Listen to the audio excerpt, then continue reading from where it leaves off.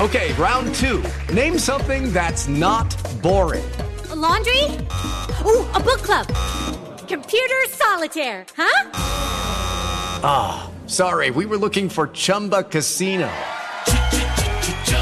That's right, ChumbaCasino.com has over 100 casino-style games. Join today and play for free for your chance to redeem some serious prizes. ChumbaCasino.com. No purchase necessary. Void where prohibited by law. 18 plus. Terms and conditions apply. See website for details. Lucky Land Casino, asking people, what's the weirdest place you've gotten lucky? Lucky? In line at the deli, I guess? Aha, in my dentist's office. More than once, actually. Do I have to say? Yes, you do. In the car before my kids' PTA meeting. Really? Yes. Excuse me, what's the weirdest place you've gotten lucky? I never win and tell. Well, there you have it. You can get lucky anywhere, playing at LuckyLandSlots.com. Play for free right now. Are you feeling lucky? No purchase necessary. Void where prohibited by law. 18 plus. Terms and conditions apply. See website for details.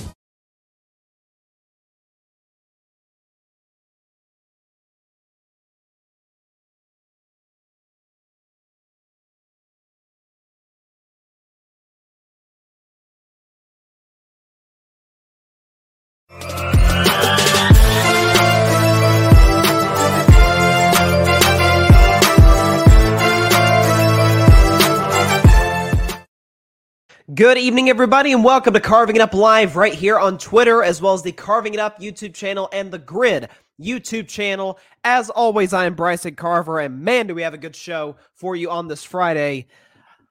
Nuggets are up 2-0. I had the Lakers not just winning last night, but winning by 15. Clearly, I was dead wrong on that, although I did say Lakers plus 5.5, and by the skin of their teeth, they covered that. Thank God for a Jamal Murray missed free throw with 20 seconds left. Am I right? But I'll get to that to start the show, because that is a series that I think has unless you're a Nuggets fan / supporter, that is a series that has gone in a totally different direction than I thought it would be, but I still believe the Lakers can win this series. I'll also get to Bob Myers, the general manager of my Golden State Warriors, and amid reports from sources like Shams Charania talking about, hey, he may leave Golden State, they haven't had any substantial contract talks, I've got a source in the Bay Area that made me feel a lot better about the current situation. I'll get to that later in the show, as well as why the Houston Rockets should not welcome a James Harden reunion anytime soon. I'll get to that later in the show. And at the end of today's show, only NFL topic of the day, or really second NFL topic of the day, Devontae Adams doesn't sound all that happy in Vegas. He's trying to make it work. He's kind of trapped, but man, he's not happy. And I can't say that I particularly blame him. I'll get to that at the end of today's show. We've got a lot to discuss, but I did want to address some sad news we got today. Hall of Fame running back Jim Brown passed away yesterday at the age of 87, and he was one of the great, forget football players, I think athletes we've ever seen, and I'll sort of get into why we'll never really see another athlete like him in terms of his career accomplishments, but I want to start with the most important thing, and that's what he did off the field. We all see, at least, my generation, obviously I wasn't around them, but we see the photos of Jim Brown, Kareem Abdul-Jabbar, who was Lou Alcindor at the time, Bill Russell, Muhammad Ali. We see all the photos from the 1967 Cleveland Summit, right? Fighting for civil rights, for social change, for Black Americans. That was who Jim Brown was as a activist. In 1988, as an article right here by ESPN talks about, 1988, he founded the Amer I Can Foundation, which is a program to help disadvantaged inner-city youth and ex-convicts. So helping kids with, who are in underprivileged backgrounds, trying to get out of that situation, helping people off the field. But on the field is, again, I don't think, we probably don't talk about enough, because Jim Brown played pre-Super Bowl era. He played for an organization which now we look at as kind of a laughingstock of the NFL. But first, let's get to his accomplishments. And then I'll get to why I don't think we'll ever see a career like his again. So Jim Brown, in his career, think about this. He's a 4-time league MVP. That is incredibly rare. Tom Brady hasn't even won 4 MVPs. I think that's crazy, but he's never won 4 MVPs. Aaron Rodgers has, Peyton Manning has, but it's a small group of guys that have done that. 9-time Pro Bowl selection. He was a Pro Bowler every single year of his career. 8-time, not All-Pro, first team All-Pro. He was on the NFL 75th anniversary team, the 100th anniversary team. He led the NFL in rushing 8 of his 9 years in his career. Led the NFL in touchdowns 5 times in his career. He led the Cleveland Browns to an NFL championship in 1964. That was the last championship in the city of Cleveland until one I would like to forget, the 2016 NBA Finals, when the Cavs won. 12,312 rushing yards, which was an NFL record at the time. 106 rushing touchdowns, also an NFL record at the time. And of course, a Pro Football Hall of Famer, the class of 1971. Why I don't think we'll ever see a career like his again? Some of it is how the game has changed, how football has changed into more of a quarterback-centric, pass-centric league. We think about the Mahomes of the world, the Joe Burrows of the world, the Josh Allens, the Jalen Hurts, the Trevor Lawrences and company. The running game isn't as emphasized. It's not as important to winning. If you've got an all-time talented quarterback, you'll always have a chance to win a championship, whereas that wasn't always necessarily the case for the vast majority of NFL history. But not just that. Jim Brown played 9 years in the NFL, retired in the middle of his prime. Just imagine what his numbers would have looked like if he had played 12 years. Dare I say 15 years? Maybe the 15 stretching it a little bit too much. But this is a guy who retired at the apex of his career. Not many guys can say that. We talk about what ifs. I'm sort of talk about very different contexts, but with John Morant yesterday, we don't want Ja to be a part of the what if club of athletes, of God forbid tragic stories. But Jim Brown is part of a club of what if he'd have kept going? What if he kept playing? Another guy who retired after year 9, Barry Sanders, you could make that argument for. The same could be said for another Detroit Lion, Calvin Johnson. Even Tom Brady last year, I'm talking about his first retirement. I remember talking about in the show, wow, Tom Brady now sort of joins this club where it's, man, what more could he have done if he hadn't retired seemingly still in his prime? Michael Jordan, when he retired in 1998, yes, he came back in 2001, but we knew he wasn't in the same physical shape that he was beforehand, wasn't the same MJ, wasn't Jumpman. We always wonder, wow, if Michael had played past 98, what would his numbers look like? Would he have more than 6 championships? Would he have another finals appearance on his resume? Would he have left Chicago? A lot of what ifs. The same could be said about Jim Brown. For him to accomplish on the field what he did, and yet it still pales in comparison to what he did off the field. His activism till his final breath on this earth. May Jim Brown rest in peace. Continue prayers to his family, to his wife, Monique, his children, loved ones. Definitely an all-time legend we lost within the last 24 hours. When you think about it's that big four. We think about those athletes, again, at the Cleveland Summit. Muhammad Ali, who's no longer with us. Jim Brown, who's now no longer with us. And then you think Bill Russell, who passed away last year, and now Kareem is one of the guys still among us. All-time legends, and Jim Brown certainly will be missed. Passed away yesterday at the age of 87. May Jim Brown rest in peace. We will now move to sports. I should say the NBA, rather. We should moving to the Western Conference Finals, where the Denver Nuggets have taken a 2-0 series lead. I think in surprise to people like myself, who I think it'd be too harsh to call me a Nuggets hater.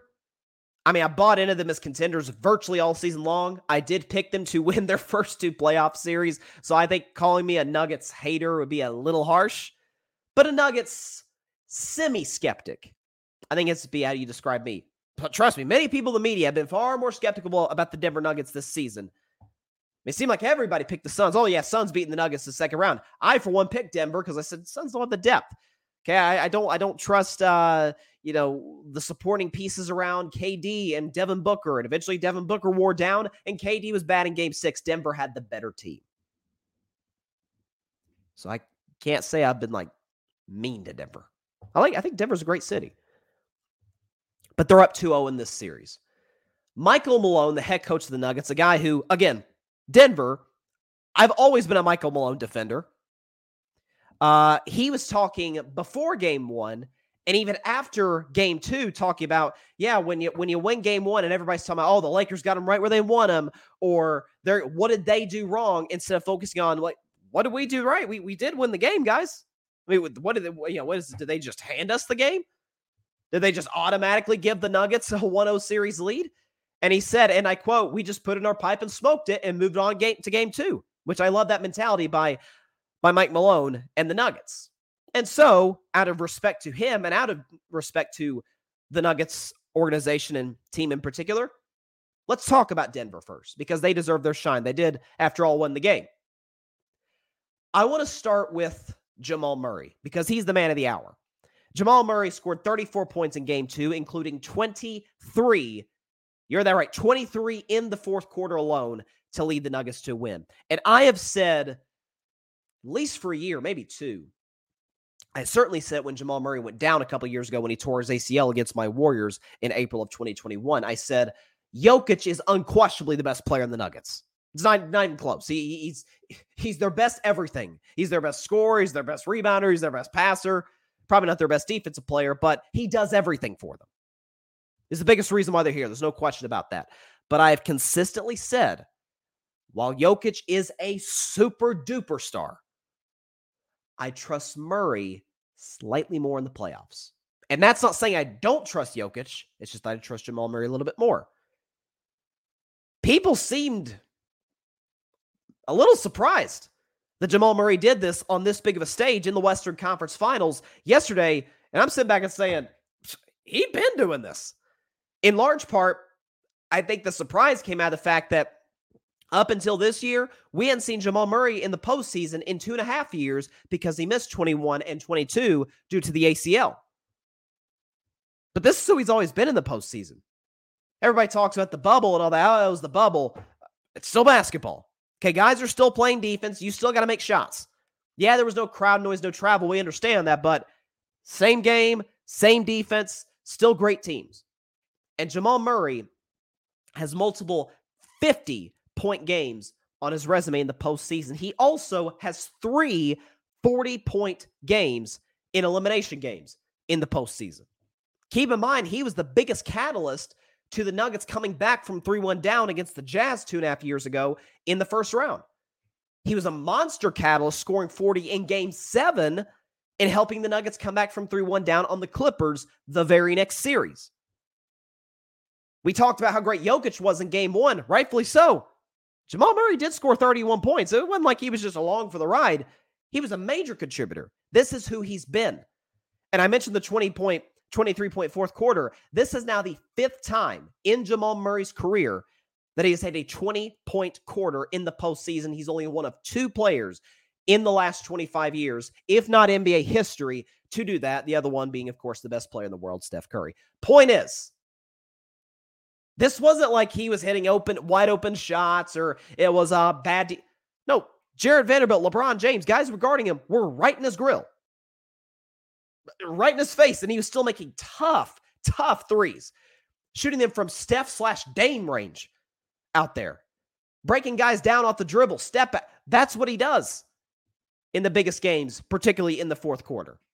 And to give Jamal Murray all the credit in the world, and even for Nikola Jokic, in what was, I guess for him, given how he played in Game 1, a little bit of a down game, Nikola Jokic was still really good.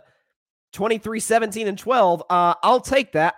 Albeit inefficient, but it happens. I mean, you're not going to be shooting 50% every playoff game. Yeah, I'll take 23, 17, and 12 any day of the week.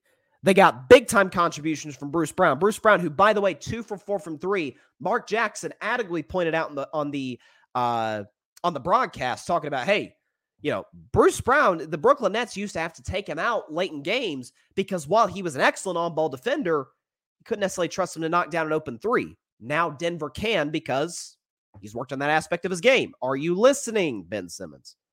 That's fine. He doesn't care about basketball. Michael Porter Jr., 4 for 7 from 3. Again, as we all know, the old rule in sports, role players always play better at home. As you give credit to the Nuggets, they held serve at home. They're up 2-0. And this whole, we talk about playoff Jimmy, and rightfully so. He just goes in a whole different zone in the postseason. But second to that, and I've been saying this, is playoff Murray. Like, he's been doing this if you look back at what he did in the 2020 postseason. He didn't get the opportunity to show us in 2021 and in 2022 due to injury. Now he's back. Shocker, shocker. Playoff Murray also is back. So props to the Denver Nuggets. Let's move to the Lakers, though, because that's where all the attention is going. First off, I'm hearing a lot of, and I've talked to some Lakers fans over the past 24 hours about, what adjustments they need to make, going back home for game 3 and 4, what needs to happen. I saw a stat. My buddy Barry Grant Jr. sent this to me this morning, and so I'm giving him the credit for sending this. D'Angelo Russell is a large reason that the Lakers are down in this series. He's played 50. He's been in this series on the floor 59 minutes. The Lakers are a minus 41. Why is that? Knows what the Nuggets are doing. They just keep going at him in the pick and roll. As good as a shot maker as he can be from time to time, although we haven't really seen that thus far through the first 2 games, he is a bad defender. On a team that's the best defensive team in the league, they can kind of hide him. Denver's like, we're not going to let you. We're going to find a way to get Jamal Murray matched up against him and let him go to work one-on-one. Without D'Angelo Russell on the floor for 37 minutes, the Lakers are a plus 30. Okay, that's it's a big swing there. Minus 41 plus 30. You do the math there. So my view, which Darvin Ham, he did make adjustments against my Warriors, which surprised me. That's not at least what he's shown in his first season. That hasn't necessarily been in his DNA. A big adjustment for me is switch out Schroeder with Murray. Switch out Schroeder with D'Lo.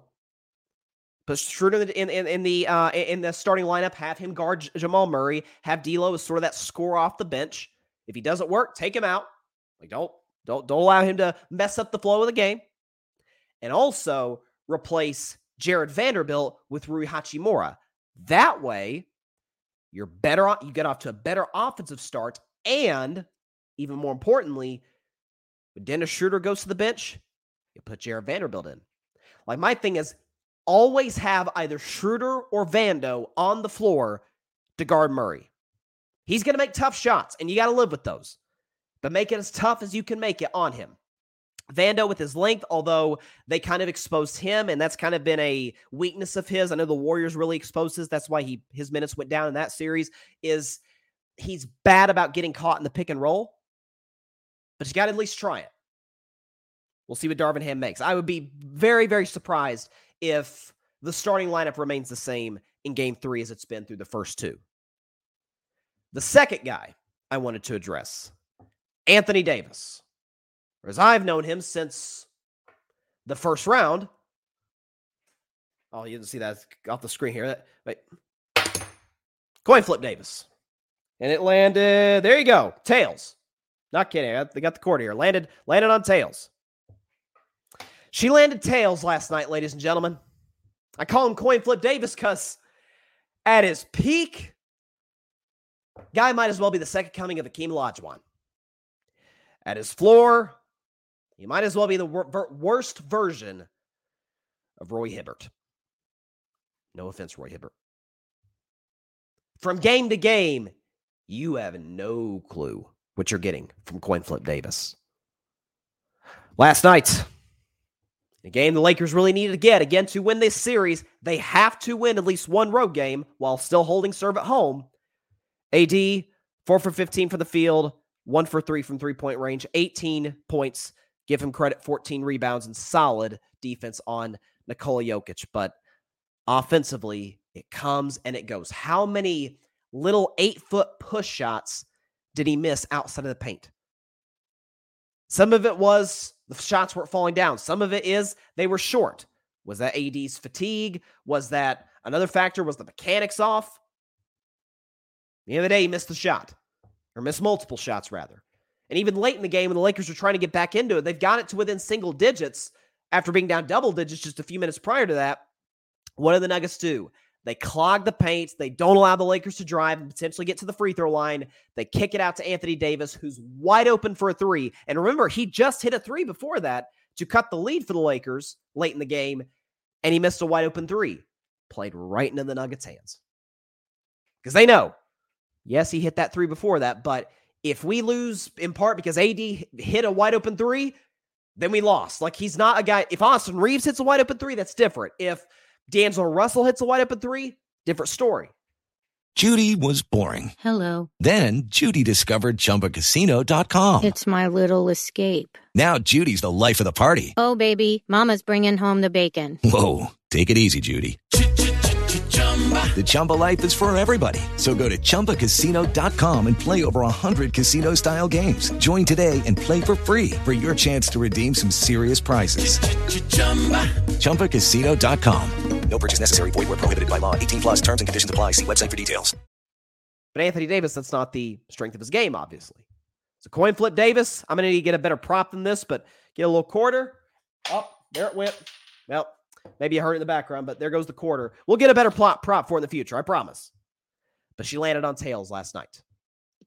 And first and foremost, to me, and I continue to say, I do not care what anybody says, Lakers fans or otherwise, LeBron James is still the best player in the Los Angeles Lakers.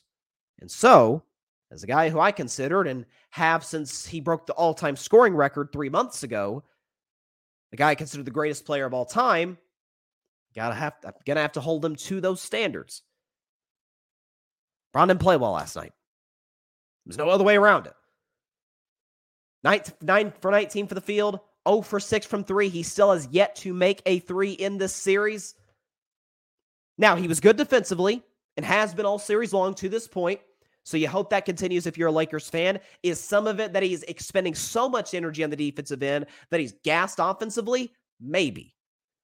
Is this a strategy move, kind of like when in Game 5 against the Warriors in the last round, where Warriors are down 3-1, they have to win the game. LeBron just kind of goes half speed. He knows Lakers really don't have to win this game, doesn't play well, and then comes back in Game 6 as the best player on the floor, scores 30 with 9 assists and 9 rebounds. Maybe, because he is in year 20. He does have to pace himself more now than he used to in the past. But one thing cannot be avoided. And again, I been a LeBron James fan for a long time. But in the playoffs, and again, this is a guy I've said consistently, the notion that he is not clutch is bogus. Again, he has more playoff buzzer beaters than anybody in the history of the game. It's not Kobe. It's not MJ. It's not Steph. It's not any of these. It's LeBron with 5. But in this postseason, he's not lived up to those clutch standards. This year for LeBron James in the playoffs in the fourth quarter, he's averaging 4.5 points a game, is shooting 35% from the field, and is shooting 5% from three-point range. 1 for 20. There's not much to defend there. LeBron's going to be better in the fourth quarter moving forward. And I know a lot of people are talking, and I was tweeting during the game, like LeBron's kind of settling for threes right now. Some of that might have been, again, to conserve energy because, again, LeBron is shooting 72% from the field from 2. So evidently driving the basket's working pretty well for him. But is it, again, he's in year 20, age 38. Legs are not as fresh as they used to be. Is he running out of energy to constantly drive the basket? Maybe. The fact still remains, he's not playing well in the series, and he's dang sure not been playing well in the fourth quarter of these playoffs. Now, this is LeBron James we're talking about. If there's anybody who knows how to bounce back, it's that guy. And if there's anybody I'm not going to bet against, it's that guy. 3 times in his career, he's come back from a 2-0 deficit. It's not a dude I'm just going to back off from in terms of, I'm going to stop betting on LeBron James. I think he'll play big in Game 3. He'll need to. The whole Lakers team's going to need to. Coin flip Davis. You'll see what you get. And then you'll have to win Game Game 4 at home, and Game 5, as it tends to be in a 2-2 series, is kind of the teeter-totter game. And we'll see what happens at that point. But as great as LeBron James is, and I still maintain he's a top 5 player in the world, he's not played to that standard through the first 2 games, and he dang sure hasn't played to that standard in the fourth quarter all playoffs long.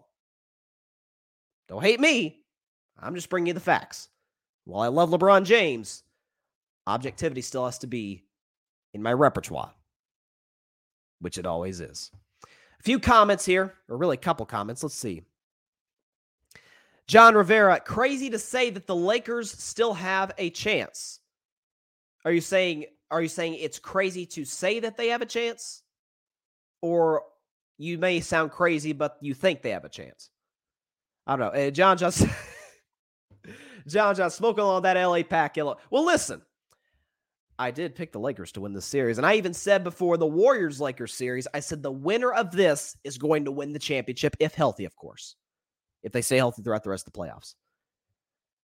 I can't say I'll be, devastated if the Lakers go down in the Western Conference Finals or if they fail to win championship number 18. I can't say it'll break my heart or anything. Yeah, I'm not going to sit up here and lie to you live on this show. Hey, listen, I did my Grizzlies celebration show, and that'll be more intense than anything the rest of these playoffs, because I don't really hate the Celtics, or their fans get on my nerves, but I don't really hate the Celtics, or I definitely don't hate the Heat. I have mad respect for the Heat, and I got nothing against Denver and their fans. Lakers and their fans, though,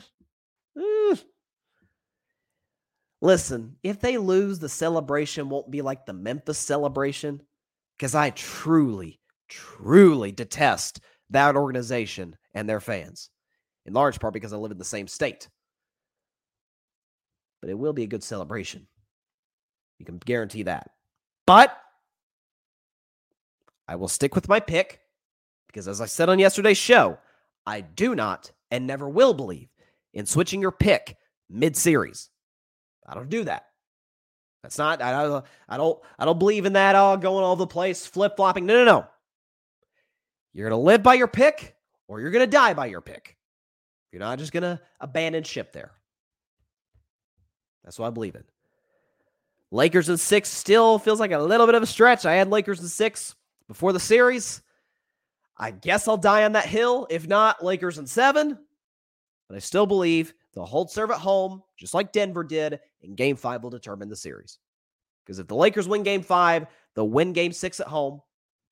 And if the Nuggets win Game 5, I still think the Lakers will win Game 6 at home. But by the time Game 7 rolls around, Denver's a young team. No, I wouldn't say young. Denver's kind of like that, right? Like the prime years of their careers, most of their guys. Whereas the Lakers, mostly older players. Like they'll be kind of gassed by Game 7. Because there'll be 6 games against Memphis, 6 games against Golden State, 7 games against Denver. They'll be too worn down by that point. And especially being on the road in that altitude, too much to overcome. So Game 5 to me will determine the series. There you go. Okay, moving to a team that, unfortunately for me, is no longer playing basketball this year, and that's the Golden State Warriors, who face, in my view, one of the most important off seasons in the history of the franchise. I've been very vocal for the last, really since this week started, since I started doing shows after the Warriors lost to the Lakers in 6 games. I've been very vocal on this show and on social media. This notion of the dynasty being over, way overblown. And I still maintain that. And seeing what Draymond Green said in his podcast recently makes me think, okay, great, Draymond's back. Which that was kind of the thing I was worried about. I heard Steve Kerr say the other day, we're not a championship contender without Draymond Green. I 100% agree. He's too darn important to leadership, to helping run the offense, to being the best defensive player on the floor still, and to being one of the best defensive players on planet Earth to this day. You got to have Draymond Green to win a championship. Otherwise, you're going to be trying to fill that hole with multiple guys as opposed to having one guy who can do all that. You still have, and might be the best player in the world, Steph Curry. You still have good role players coming off the bench. Dante DiVincenzo, Potentially Moses Moody. We'll see what happens with Jonathan Kuminga. A kid I think has a chance to be really good. But does his timeline line up with the Warriors? Kevon Looney? Klay Thompson is a question mark. We know in all likelihood he's going to be a Warrior this year. He's got 1 year left in his deal, but he's scheduled to be a free agent in 2024. What happens with him, given that he had a pretty disappointing postseason? But to me, the big fish of the Warriors offseason, and I've said this from the get-go, is retain Bob Myers, who's been the GM of the Warriors for over a decade. Okay, round 2. Name something that's not boring. A laundry? Ooh, a book club. Computer solitaire, huh? Sorry, we were looking for Chumba Casino. That's right. ChumbaCasino.com has over 100 casino-style games. Join today and play for free for your chance to redeem some serious prizes. ChumbaCasino.com. No purchase necessary. Void where prohibited by law. 18 plus. Terms and conditions apply. See website for details. He drafted Draymond Green. He drafted many of the role players. Kevon Looney, who's a part of this dynasty. Harrison Barnes, Festus Ezeli, who helped the Warriors win their first championship of this dynasty in 2015. He made the Andrew Wiggins deal. He got Kevin Durant somehow, some way, was able to sort of finesse the cap system to bring in one of the greatest players ever. Like, I'm hearing some Warriors fans talk about, well, I mean, Bob Myers, he did draft James Wiseman, and he did draft Moses Moody and Jonathan Kuminga, who haven't panned out to what we thought they'd be. It's like, okay, Kuminga is raw. Okay, I still think he has a chance to be really good, but does his timeline fit with Steph and Klay and Draymond? That, I don't know. I still maintain, with or without the Warriors, Kuminga will be an excellent player in the NBA. Moses Moody, who's getting more minutes, fits more what they do now. Good defender, can knock down an open shot. I think Moses Moody stays and has been a good fit in Golden State, so let's not bash Bob Myers for that.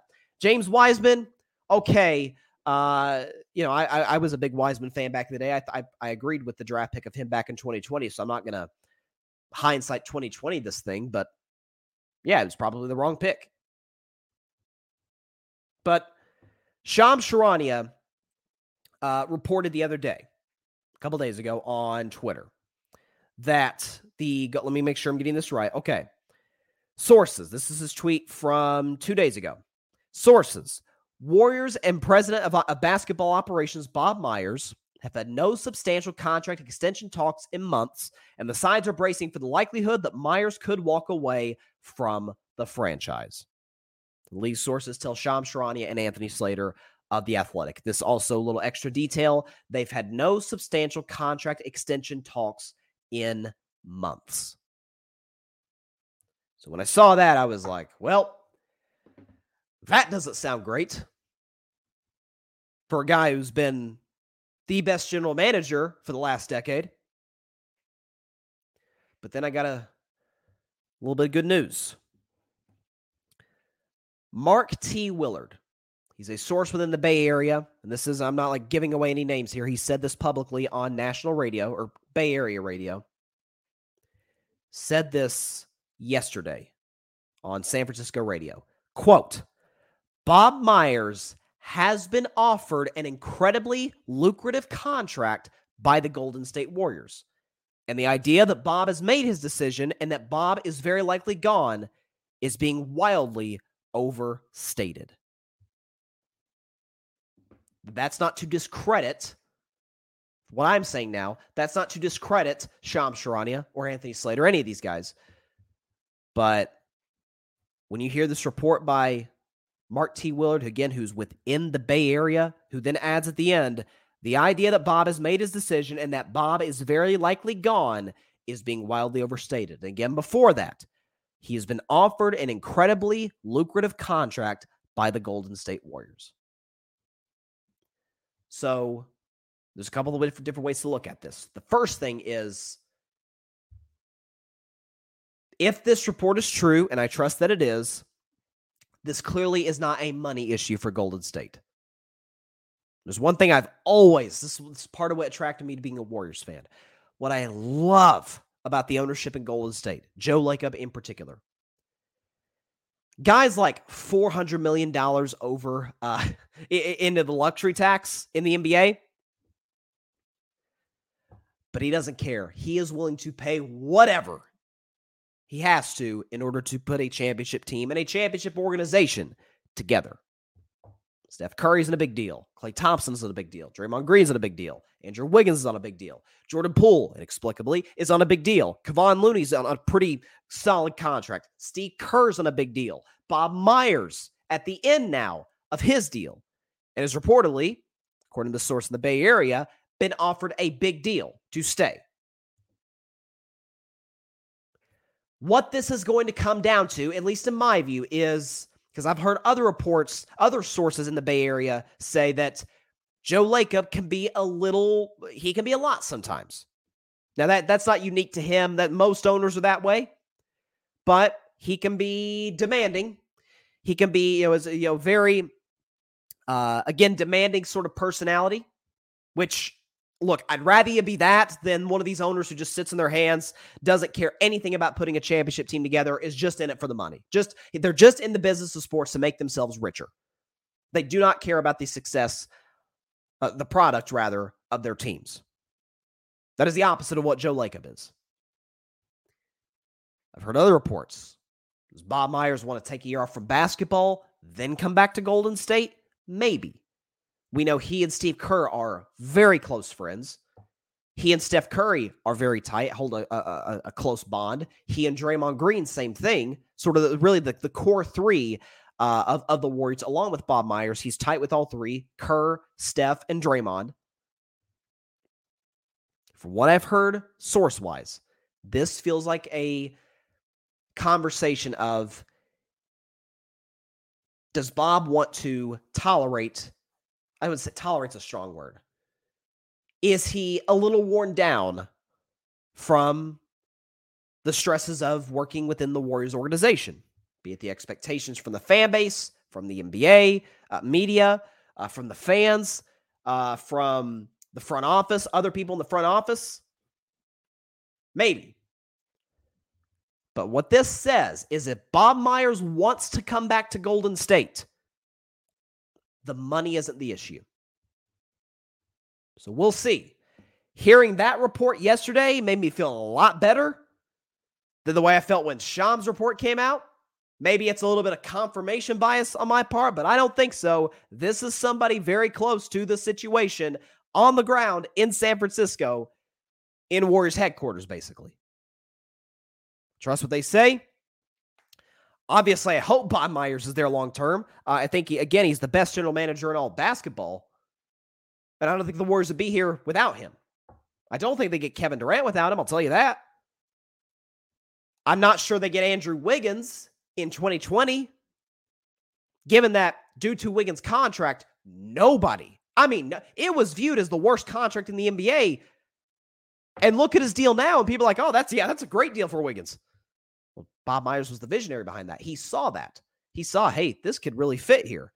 And what do you know? 2.5 years after the trade, Wiggins was really the second best player on a championship team.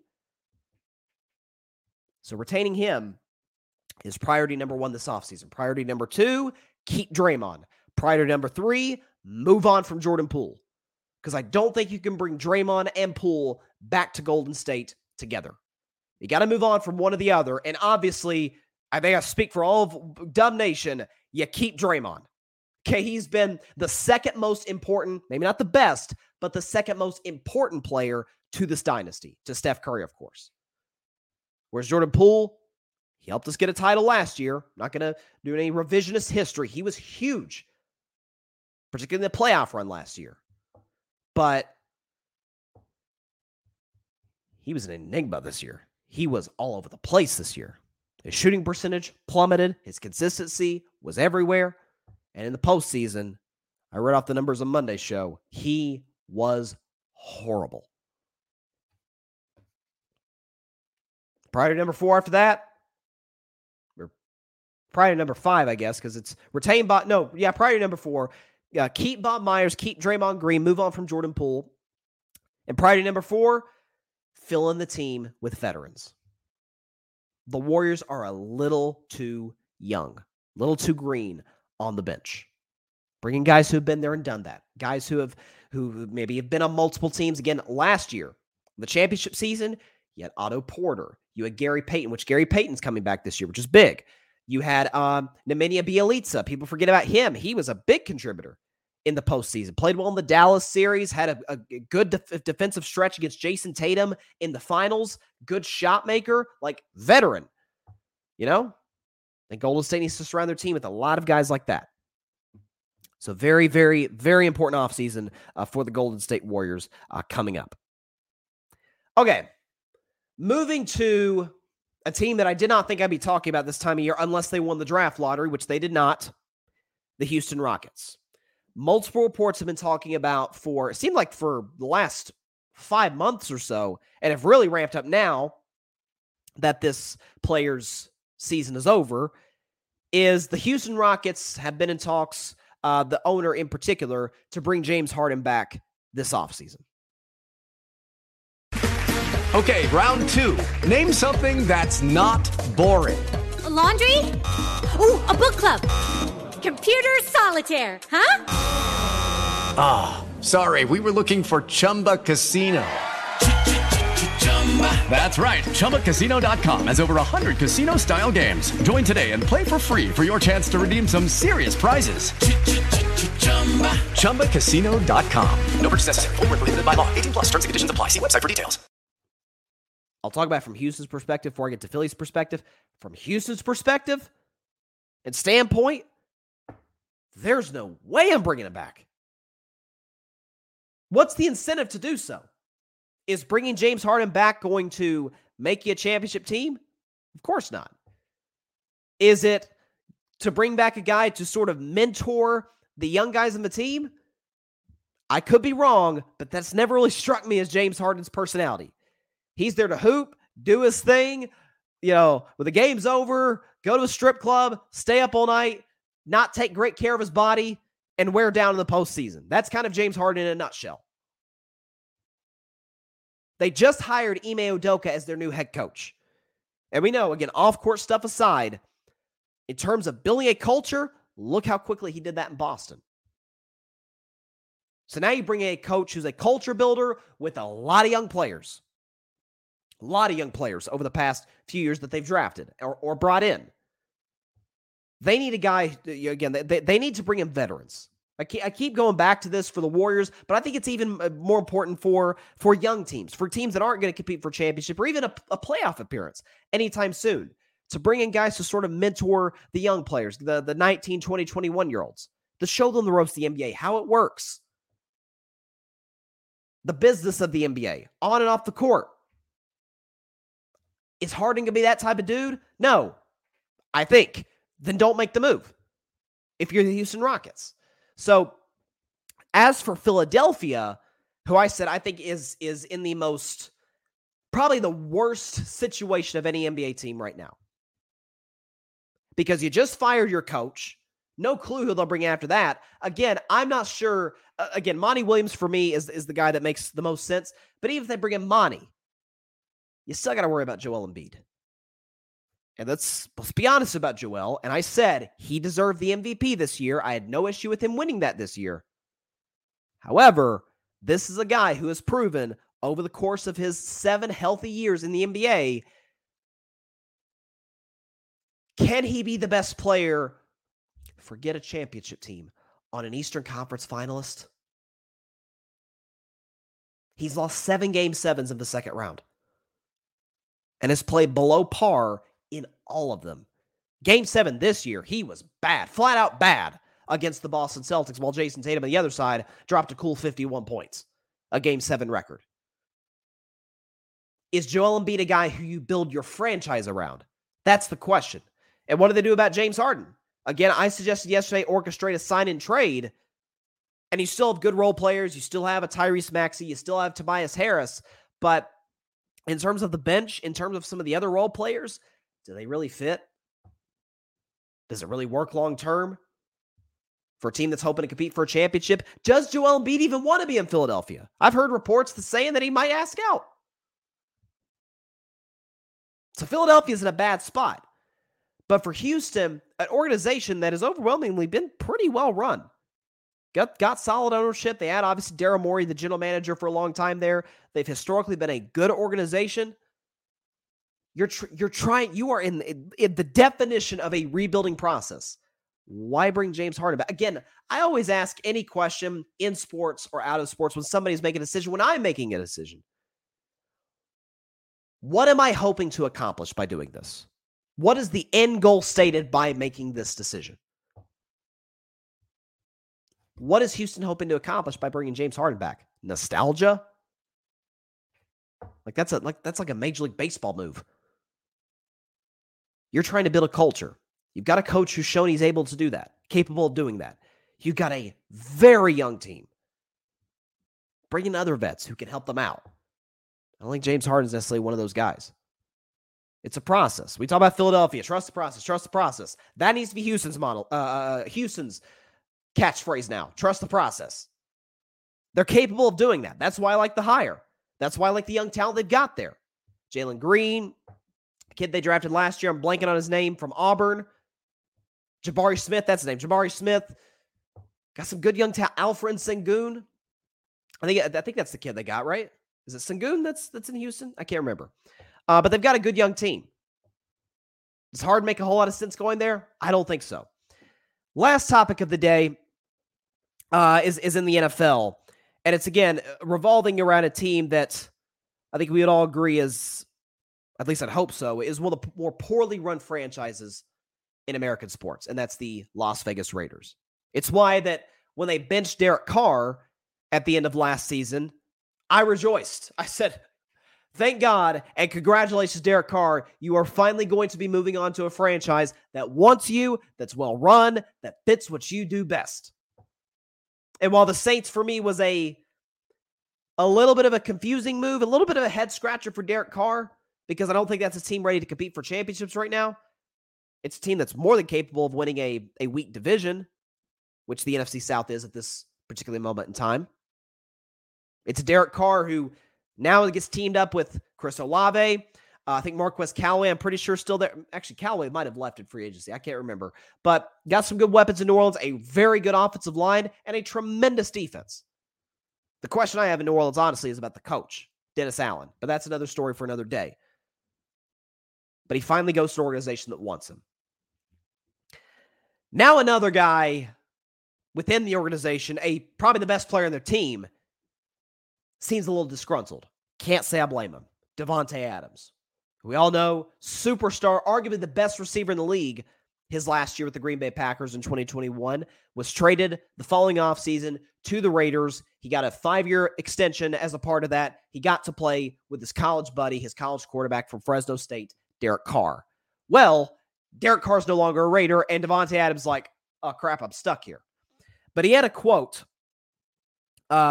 recently talking about Josh McDaniels and the front office of the Raiders. He said, and I quote, this is a real quote from Davante Adams, "We don't see eye to eye on what we think is best for us right now. I'm going to have to buy into this offense and try to be as optimistic as possible. It's not what I expected to happen, but it's something that's the reality now." Yeah, he's not happy. That is the nicest way to say, y'all screwed me over. You brought me here thinking, hey, it's a fresh start. It's a team that hasn't been in the city all that long in Vegas. This will be the Raiders' 4th year in Las Vegas. I get to play with my college quarterback. It's a new coach. It's a new beginning. Plus, get to wear dope uniforms and a great fan base. And a year later, we found out Josh McDaniels, well, I didn't find this out. I've always known this. But he finds out, yeah, Josh McDaniels isn't a very good coach. Yeah, our defense is kind of terrible. Yeah, our division is brutal. And Jimmy Garoppolo is my quarterback now. And I'm kind of stuck. Now, could Davante Adams potentially ask out of Vegas this offseason? Ask out of Vegas midseason? Maybe. But I'm looking at this and I'm saying this is just yet another stain in an organization that, while we talk about the Raiders a lot and they're an iconic NFL brand, again, fantastic fan base, awesome uniforms, the whole bit.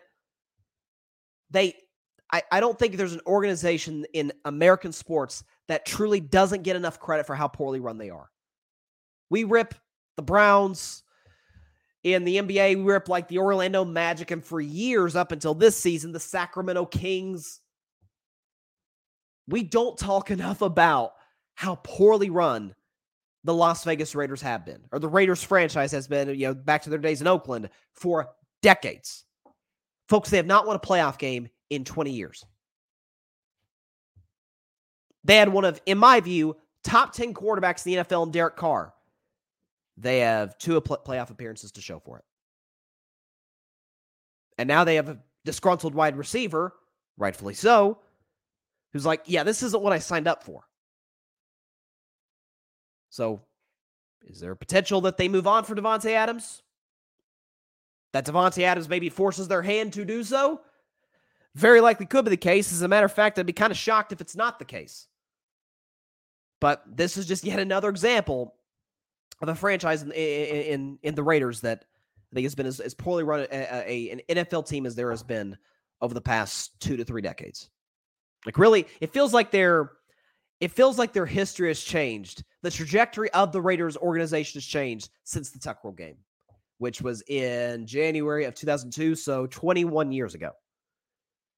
Just feels like they've never quite been the same. Because had they won that game, they would have went to the AFC title game, which they would have faced Pittsburgh, I think, and they likely would have won that, gone to the Super Bowl. We'll see what would have happened against the greatest show on turf Rams. But they got the bad end of a bad call. It's in the Tuck Rule game, and it helped launch the Patriots dynasty. And 6 Super Bowls later, well, the Patriots aren't in much better shape. They're not. But Tom Brady certainly is. By the way, I thought that video was pretty cool. I don't know if anybody saw on social media. I thought that video was pretty cool of Tom Brady on meeting with the top 4 quarterbacks drafted. I wish it was top 5. Hendon Hooker should have been there. Neither here nor there. It was Bryce Young, CJ Stroud, Anthony Richardson, and Will Levis, who were all meeting with Tom Brady. And he was talking about how, Bryce, you were drafted with the number 1 overall pick. Will Levis, yes, you slipped to the 2nd round, which nobody saw coming. Doesn't matter.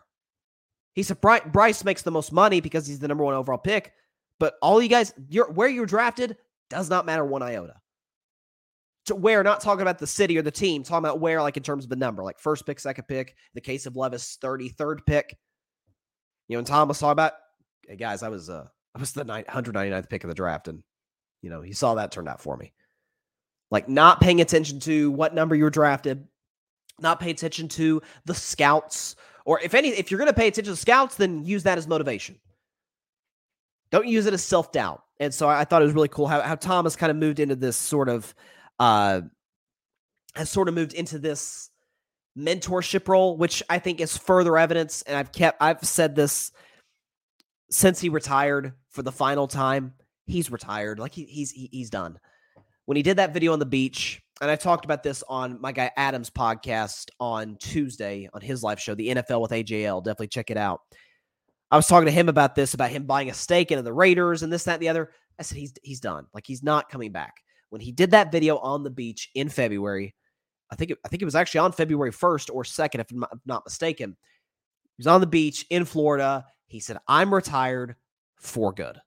And you see how, he's bought a stake into the Raiders. He's further advancing the TB12 brand, the 199 production, all the things he's got going on off the field. I've said since even the first retirement that he's going to be just as great off the field as I think Kobe Bryant was, rest in peace, off the court.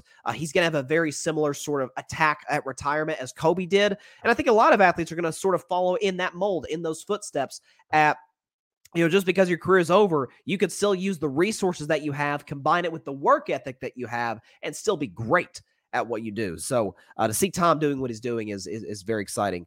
A little bit of breaking news here from Shams Charania. I was just talking about Shams on the Bob Myers topic. Shams Charania, quote, the NBA is considering changing the All-Star Game format from the current player draft to Eastern versus Western Conference, among other concepts. It has been the topic of discussion at the recent Board of Governor and GM meetings after this year's All-Star Game. I don't know if I love that.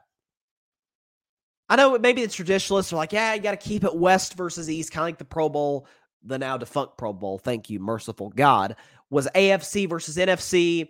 Baseball, it's American League versus National League. I understand that.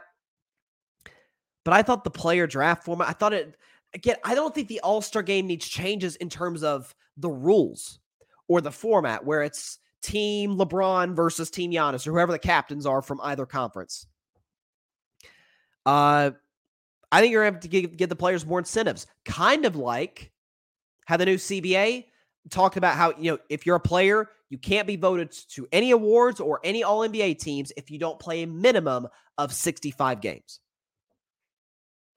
I think it should have been more around 60, but 65, that's fine. Maybe put an incentive close to that in this format. Because we all know this year's All-Star game was horrible. Unwatchable. It was awful. The year before that, though, it was amazing. Steph scored 50. LeBron hit the game-winning shot in Cleveland. You had the NBA 75th anniversary celebration at halftime, which was awesome. So I don't think I'm big on this. Not overreacting to one bad instance or occurrence. Now, if it keeps happening, if next year, again, the All-Star game is terrible, okay, then you might want to consider making changes. But again, and I talked about this on my show, everybody ripping the players, back in the day, they compete. It's like, well, now athletes understand that their body is their business. And if somebody tries to, do something out of the ordinary, like, God forbid, tear an Achilles or something, they're done. Cost them millions of dollars. It cost their team an opportunity to compete for a championship. It's going to cost them their entire offseason plus to rehab that injury. In some way, shape, or form, they're going to have to find a way to incentivize the players. I don't think the format is the problem. Matter of fact, I think since the passing of Kobe Bryant, when they put in the fourth quarter rules where the target score is however many points the leader has, like if Team LeBron is up 176 to 170. You add LeBron's 176 plus 24 in honor of Kobe, which would be 200. I'm sorry, 200. And so the target scores 200. So at that point, there's no clock. First team to 200 wins. I love that. It's got like a pickup type of feel to it. I don't think that's the issue. I think the drafting format is awesome. It's literally, we talk about the All-Star game should be the best pickup game in the world. To me, that makes it more like that. Like you're at the Y, you got the two best players. They pick, among the best players to team up with and who fits. And that to me, that makes it feel more like a pickup game, which is great. Got to incentivize the players. The NBA is really missing the point here. I'm just saying. Shams also tweeted a few minutes ago, the NBA and NBA Players Association agreed in recent months to have talks about increased competitiveness in the All-Star game as part of the new collective bargaining agreement, sources said. Changes could come for the 2023 through 24 season. Well, that's what they need to address, the competitiveness, the incentive, the product. The format's not the issue at all. By the way, too, WNBA starts tonight. Brittany Griner makes her return. I've got the Aces going back-to-back. Candace Parker, shout out VFL. Candace Parker's going to get her third ring. Las Vegas Aces going back-to-back this year. Best team in the WNBA. You heard it here first. But Sabrina Ionescu, who I actually remember talking about her on my show when she was at Oregon. Sabrina Ionescu is going to be the MVP this season. Done deal. Breanna Stewart's probably the best player right now, who the Liberty just added this past offseason. Ionescu is going to win the MVP. The Vegas Aces are going to win the championship. You heard it here first. I know picking Vegas to win the championship isn't exactly going out on a limb, considering they won last year and what they added this offseason. But hey, I'm just saying. All right, that is all the time we have for today's show. Appreciate everybody stopping by. As always, be sure to catch Carving It Up Live on Monday at 6 p.m. Eastern, 3 p.m. Pacific time on Twitter, as well as the Carving It Up YouTube channel and the Grid YouTube channel. And be sure to like, share, comment, and take 2 seconds out of your day. Hit that big red subscribe button. It helps the channel grow exponentially. And be sure to go subscribe to the Grid Network. That is GRYD, the Grid Podcast Network. Anywhere and everywhere you get your podcasting platforms on any podcasting platform, Apple Podcasts, Spotify, iHeartRadio, Google Podcasts, any and everywhere you get your podcasts at the Grid Network. And of course, subscribe on YouTube at the Grid Network, and then all social platforms, Twitter, Instagram, TikTok, Facebook, all over the place. Enter the Grid. All right, have a great weekend, everybody. Please continue to stay safe out there. Please be sure to take care of your physical as well as your mental health. And please be sure to call your local state officials to demand change for gun violence, this horrible problem we have in America. Please demand change. Please call your local state representatives and senators to demand change for this problem. Have a great weekend, everybody. Please continue to stay safe out there. God bless you all. Peace out. Dynasty's still not over, though. Hope you remember that. Thanks so much for watching the show on YouTube. Be sure to click that big red subscribe button and go check out the other clips and full shows of Carving It Up Live. Have a blessed day.